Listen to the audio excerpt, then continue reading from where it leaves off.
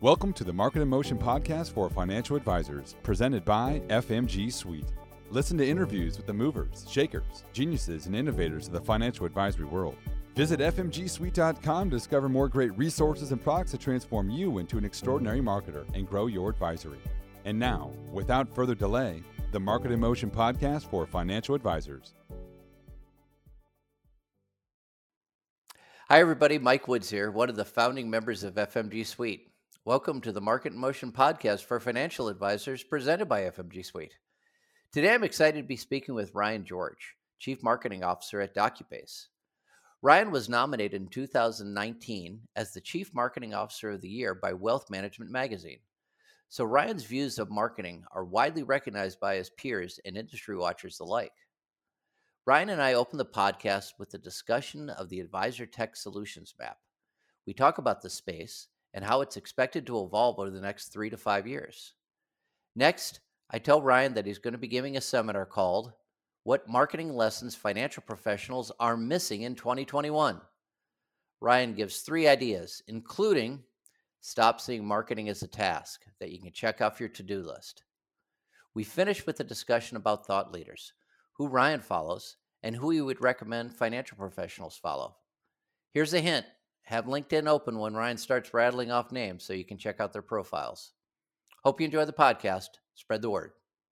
So, Ryan, you got a lot to live up to there. If you were nominated for Chief Marketing Officer, it's great to have you on the podcast today. Well, it's great to be here. I mean, if that intro is the best, it can't get much better than that. So hopefully we can follow up on some good content today. Well, it's always great to have good material to start from. So that's awesome. Well, give us a quick intro about yourself and the work you do at DocuPace, so everybody kind of understands your perspective on things. Absolutely. So my name is Ryan George. I'm the Chief Marketing Officer at DocuPace. If you're not familiar with DocuPace, many people may think of us as a document management solution provider because of our name. But what we really are is a provider of digitizing and automating operations in the financial advice and investment space.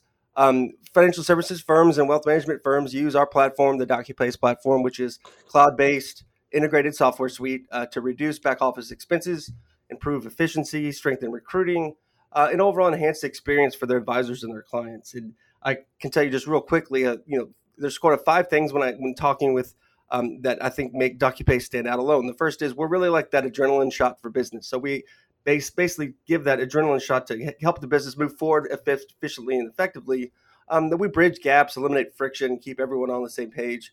But we really sort of position digitization and automation at the center of the business processing strategy. And I think that's something that, I'm sure you've heard this before. And in the post-COVID world, that's something that a lot of people are having their focus towards. Boy, you really hit on it there, especially in the post-COVID world. I can't tell you the number of financial advisors when I talk to them about their onboarding process. They almost seem to indicate that they make it up for the first time every time, and that is not the way to gain any efficiencies with your operations. Sure, and that's one of the things from an advisor transition standpoint and getting new advisors and new clients on board. That's one of the things I think we're probably most proud of. Some of the work we've been doing at DocuPace. Since 2016, actually 2017, we've been basically helping advisors narrow that sort of 6-month time frame to get to their new destination down to about anywhere from between 30 and 60 days. And I think that's, if we can get an advisor to the provider that they want to be with faster and more accurately and with the majority of their clients intact, that's a good outcome for us. Boy, I'll say that is, we at FMG, we probably do anywhere from 40 on a low month to 60 on a high month of reps that do broker-dealer changes, advisors that change their RIAs. And I always impress on the customer service team that, we may do so many of those, it feels old hat to us, but to a rep that's doing it, it is a huge monumental decision in their business and their practice and then their life going forward. Right. They're navigating into the unknown. And so people, people like the professionals you work with at Help can sort of hold their hand when they need to, guide them when they need to, and also provide, the technology and the solutions that can help them, be successful in that new venture. I think, this is what we're here for, right? Yeah. It's one of those notions that from a as I talk to the customer service reps, I say, this is this is as big of an event as ever happens for a financial professional. It really is. Moving, you get into and there are so many impediments to it from time to time. Where the Department of Labor, when they introduced new regulations to it, it slowed the process down. The regulation by when that came out, there was a lot of concerns about that, and so it's a big move for advisors, and it's one that everyone handle with care. And it sounds like you guys have done some great work in underlining that handle with care. I'm so glad you mentioned that, just because I've had the benefit of working alongside, in a professional standpoint, a lot of really wonderful advisors through my career, through my time at First Global and other periods of my career. And the thing that they've always imparted on me, if there's a piece of wisdom, not being the person in the chair who takes the check from the client and is in charge, being the steward of their money, is what you just said. That this is often a one-time event for a client to actually trust in an advisor, to have that relationship. And so, all the advisors I've always known have really taken that honor with care, and being able to provide the best service they can. Right. Good stuff.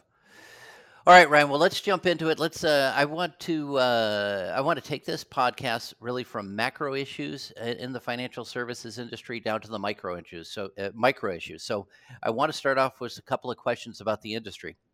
The financial advisor tech solution space is thriving. I'm sure many of the listeners here, and I'm sure, Ryan, you're aware of Michael Kitces publishes a solutions map of all the players in the industry. And I'm constantly amazed at how many new participants enter the space each year, and how companies maneuver within the space.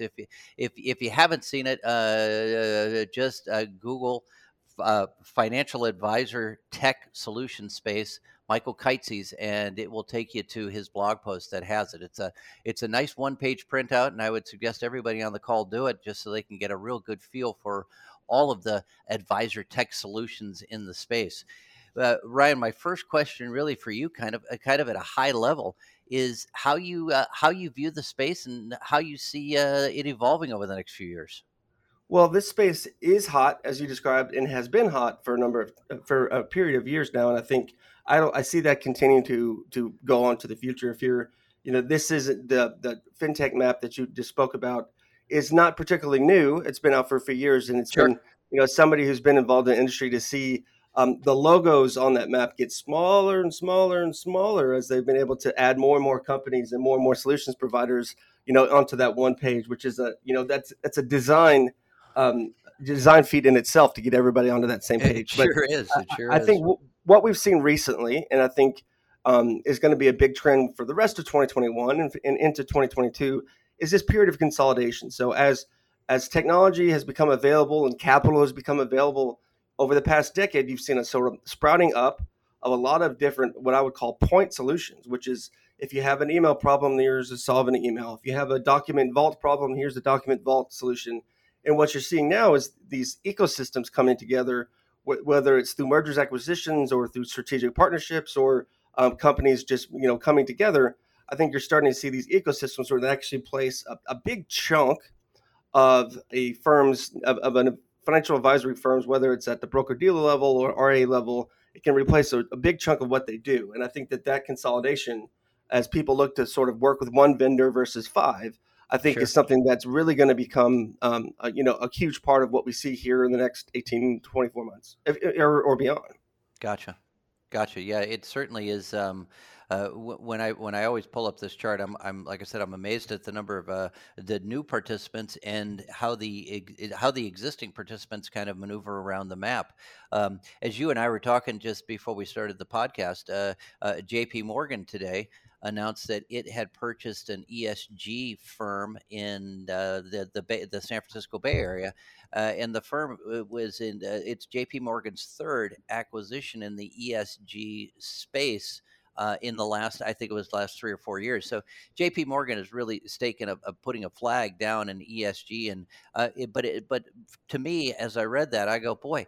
the financial advisor tech space is just, it's getting money from all sorts of different spots. You have bigger banks like JP Morgan, you have private equity firms. And Ryan, as you see it, really they're kind of coming in and they're kind of rearranging the solutions to kind of bring different end-to-end solutions together, I take it. Sure. Well, I was on a call this morning with Capgemini and April Rudin. They had a kickoff of the 25th anniversary of the Wealth Report, the Global Wealth Report. And I think, as you've seen, this wealth explosion in the United States over the past few decades, and new generations of wealth coming in and really demanding different level of advice, a different level of experience from the advisor. What you're finding is technology is stepping in that gap to help advisors be able to do more efficiently, and be able to provide a different experience than maybe the previous baby boomer generation would have looked for. And I think that's ESG is one example. One of the reasons that JP Morgan is making those acquisitions, I imagine, not having been inside the JP Morgan boardroom, I imagine has a lot to do with they're getting increased demand from their clients that are looking for that type of they're looking for that type of investment. So I think a lot of what you're seeing in the proliferation of different tools inside the Kitces map is a lot of it has to do with these are client-driven needs. Their clients are going to their advisors and looking for assistance in this area, and so in turn, the market is responding with solutions that can help provide that such. Sure. Yeah, as I look at the map, I see FMG is, tucked in the bottom left-hand corner in the digital marketing space. But as you look at FMG and the product line and some of the different tools and some of the different initiatives that we're working through, we could probably be placed in 2 or 3 different quadrants. DocuPace is under the document management area. As you look at the space, is that a good spot for you guys, or would you? How do you guys maneuver around here? What do you guys look for, and as far as how you're positioned and what's on DocuPace's movement chart? Sure, I think DocuPace, part of document management is part of what we do.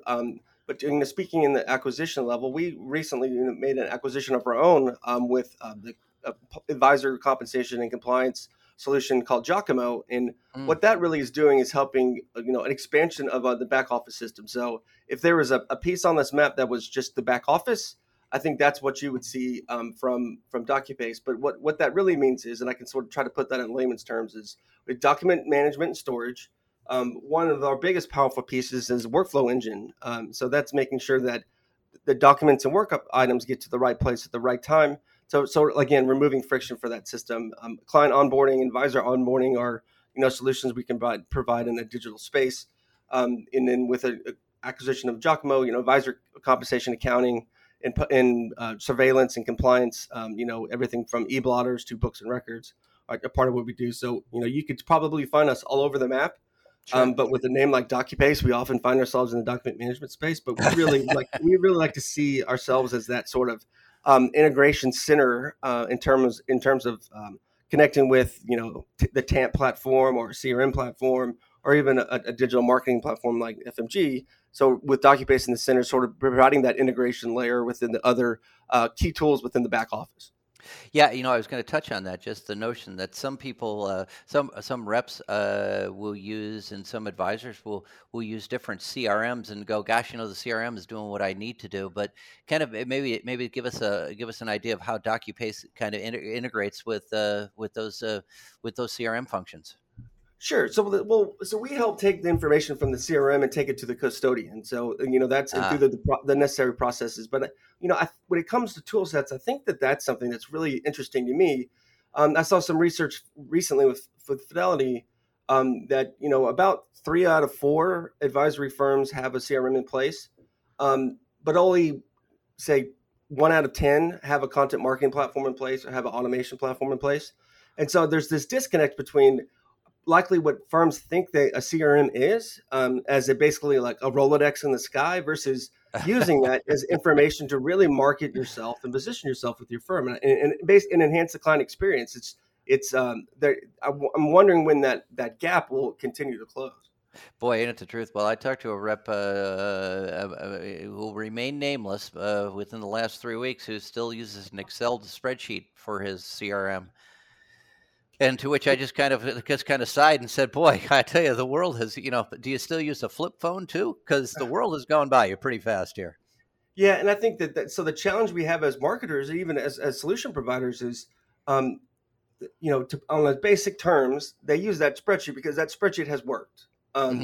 and that's what they know, and that's what they built their practice or built their processes around.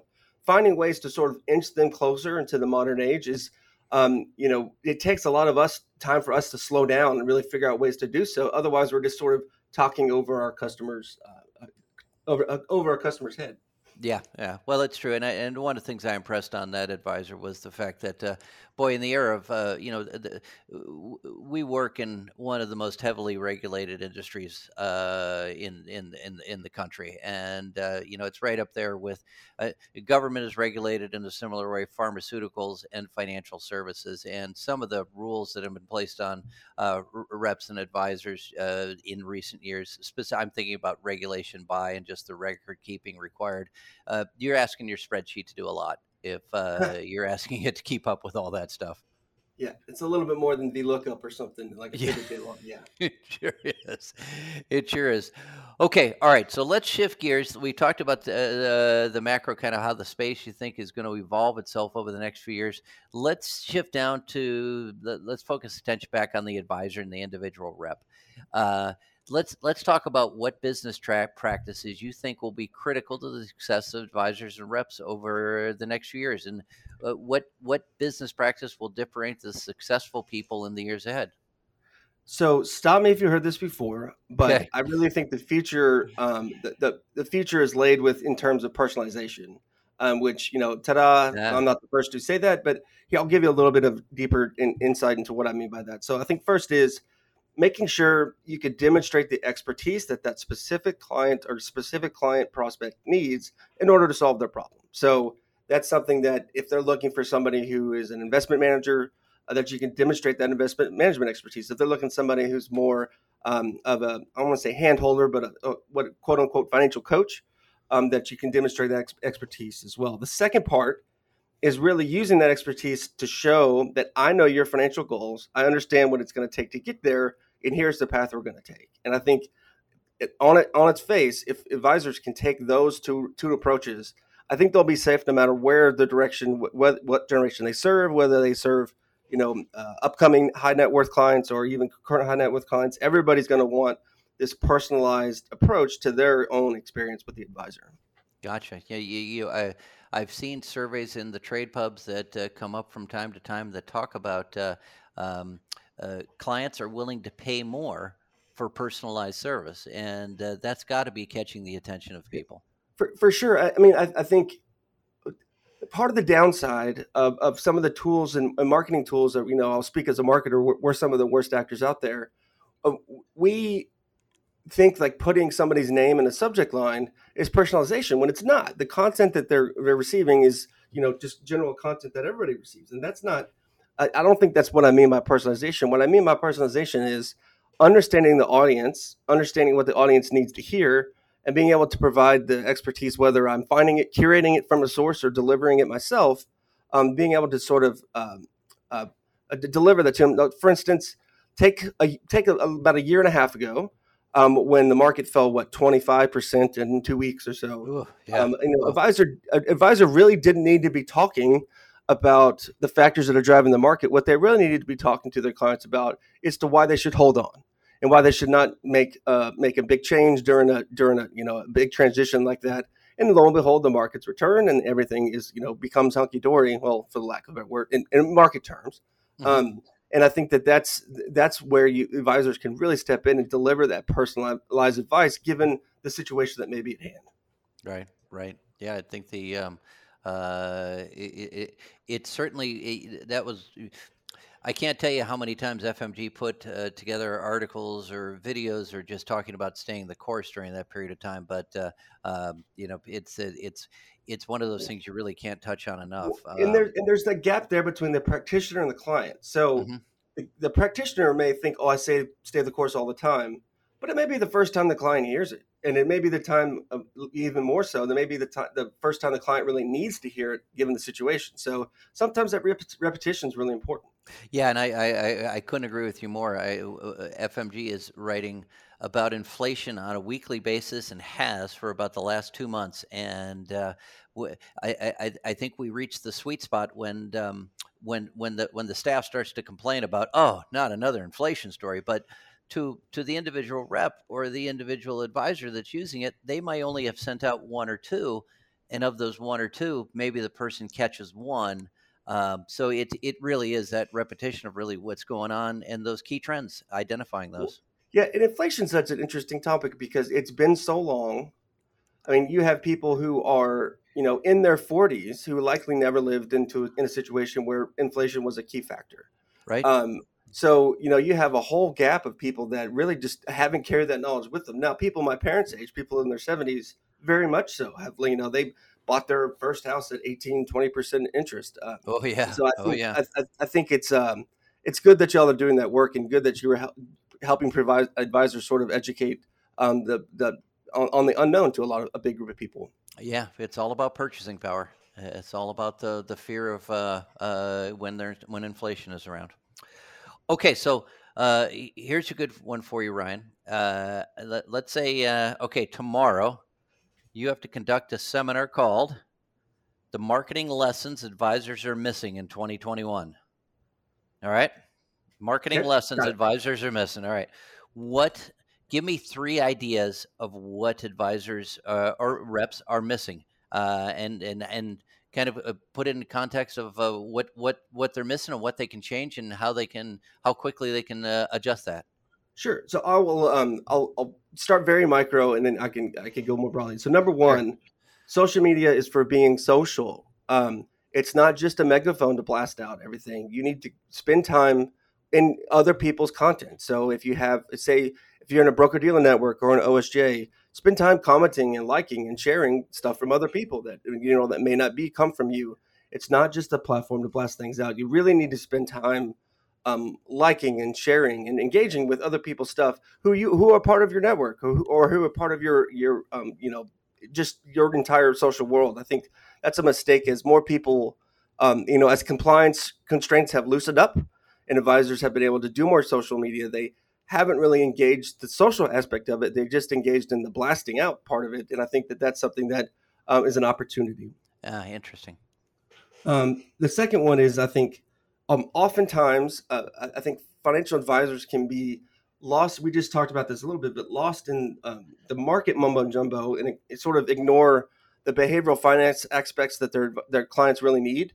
If standard deviation and all this market stuff, that stuff is somewhat a dime a dozen with the asset managers and money managers out there. What they need from the financial advisor is to know how it's going to be okay, how the financial advisor can help them, and what sort of put things into the proper context that the client doesn't have. And I think that that's something that I think a lot of advisors miss in the marketing. They want to talk numbers and they want to talk economics, but my wife doesn't understand economics. She understands whether we're going to be able to keep a roof over our head and send our daughter to college. And I think Right. that's something that's, I think, really important, that often isn't as big a part of the marketing mix as you would hope. And then lastly, number three, which I think this is sort of just a personal flag that I try to carry, is if they could stop seeing marketing as a task to complete, but see it as a key part of firm culture and a key part of the client experience they're looking to deliver. That marketing can be this band around everything they do, and not just, oh, I have to go market this week, so I need to go post something, or I need to go send out this newsletter. Those are marketing tactics. That's not necessarily the marketing strategy or the purpose of how you can be effective in marketing. Gotcha. Now, I've heard some reps say, "Gosh, Mike, I'm just not good at marketing. I'm good at being a financial advisor." How would you coach them? What would you tell them? Should they be bringing in different resources? How should they? How would you recommend someone like that proceed? Sure. So it's good news and bad news. So good news for financial advisors is you don't really need to be the best marketer in the world. You can bring on consultants, or you can bring on tools like FMG Suite or others that really understand what are the right things to say. But the other flip side I would turn on to them is to say, being them is what has got them the business that they have today. So Uh, look for ways to bring that character and that voice and that expertise to more people, is probably going to be most effective for them. And not trying to get down into the KPIs of marketing and all this, the funnel and all that stuff. Really try to figure out exactly what messages do they want to bring to whom, and then try to, have somebody help them trying to figure out the mechanisms and the channels that they can do so.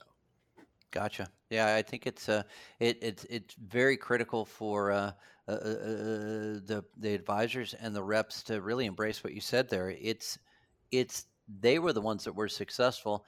I think sometimes they look at it and think, well, I'm not that interesting. I just am, I'm just Mike. I'm just not really, just what I do. But the stories they can impart, the wisdom they can tell, that can lead to a pretty high interest rate, an interest and a following faster than you can realize.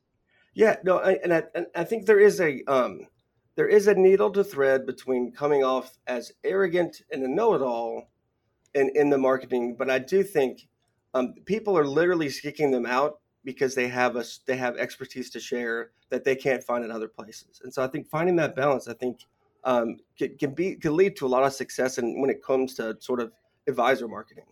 Gotcha. The second point you touched on too is advisors, when they're communicating, they get lost in talking about the market and they forget the behavioral side. Really, I think that's so true. FMG, we wrote an article this week on inflation, and we talked about the used cars and how used car inflation is running far ahead of other things. Crazy market. It's a crazy market. It's crazy, but we conclude by saying inflation is a very personal issue. I mean, if you're in the car for a used car and you drive a lot and you're buying beef at the grocery store, inflation's going to be really high for you. But if you own an electric vehicle and you're a vegan, yeah, not so much, not right now. So it's a very personal kind of thing to help the individual figure out. Well, even in the high net worth space. So let's just take a high net worth individual where inflation may not be affecting their financial plan at the moment today. What a financial advisor can think about is maybe this client has a charitable mindset and a charitable heart. Maybe it's time to talk to them about maybe upping some of their giving, and because more people are struggling to put food on the table because of higher prices or higher gasoline. So there's always a way to sort of find your way to connect what the client needs with the trend that's happening. Even if you think, oh, well, my clients are wealthy, they're not worried about gas prices going up 25 cents. Well, that's probably true on their personal standpoint, but their belief set and what the purpose they want to do with their money, it may tie in directly. Right. Exactly. Good stuff. All right, let's leave that. I think we did that. That's awesome. I think the lessons that advisors are missing. Good stuff there.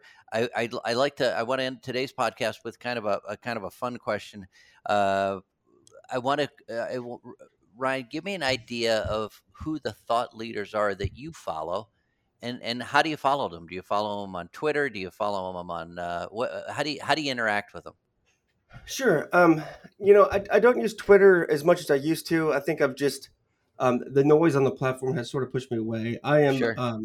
For lack of a better word, obsessed with LinkedIn. I spend quite a bit of time on LinkedIn because that's a lot of where I get my news, both on the industry and from my network. I think Aaron Klein from Riskalyze, shares a lot of great content. Ryan Shanks, who's a friend of mine who runs a transition firm called FA Match, he's always liking and sharing and really engaging with people. Craig Iskowitz is from the Ezra Group, is a consultant we work with, and he's always diving into sort of the latest and greatest of advisor fintech, and I think he's really important. So that's really where I spend a lot of my time. I think I also use Google. Google News has a really good and bad, but it's a good algorithm of the stuff you read. It starts queuing up more stuff tied to the topics that you read. And so, I use that from an aggregation standpoint to get more stuff queued up my way. Good stuff. Okay. So, here's kind of the $64,000 question. What thought leaders would you recommend financial professionals follow? So I think, I'm trying to, how I can say this, politically correct. Everybody better be paying attention to the women. The women in the financial services space there's a fire lit under them that they are doing some great things, leading great companies. I think of like Samantha Russell, who works with FMG, Tina Powell, sure. April Rudin, Amy Weber, who runs Cambridge, Greer Rubling, who is also another advisor transitions person, Michelle Berry, who's the CEO over at Grove Point Advisors. There's so many women I could spend here and spend 10 minutes talking about how they really are revolutionizing the advice business. And I think all of us better stand up and take notice. And I think paying attention to what they're doing probably makes sense for anybody who's interested in the industry. All right, so run those down for us one more time, Ryan. That was quick. I heard Samantha. Samantha, Tina Powell, April Rudin, Amy Weber, who runs Cambridge, Michelle Berry, who's the CEO at Grove Point, and then Greer Rubling, who's an advisor transitions professional. Awesome, perfect. Now, would a financial professional find them on? Would they follow them on Twitter? Would they see what they're posting on LinkedIn? What would you recommend? Everyone I mentioned is pretty heavily involved on LinkedIn. I know April Rudin publishes a newsletter on LinkedIn. Samantha, of course, is always there. Same thing with Tina Powell. So I think that Tina's been big into SoundCloud, which I haven't got into as much. Clubhouse, not SoundCloud. SoundCloud's different, something different. Clubhouse. I haven't spent a lot of time there just yet. Gotcha. Okay, good stuff. Good stuff. Well, some good takeaways for everybody listening. Ryan, thank you so much for joining us today. Appreciate all the insights, and we'll be keeping an eye on DocuPace and kind of what's ahead for you guys. And thanks for sharing all that information about the what advisors are missing and the thought leaders. It's all good stuff. All good takeaways for the reps. Great conversation. Thank you. Thank you. Thanks, everyone. Thank you for listening to the Market in Motion podcast for financial advisors. If you found this episode informative, please share with your peers and colleagues. Visit fmgsuite.com to discover more great resources and products to transform you into an extraordinary marketer and grow your advisory. Subscribe and get updates delivered right to your inbox.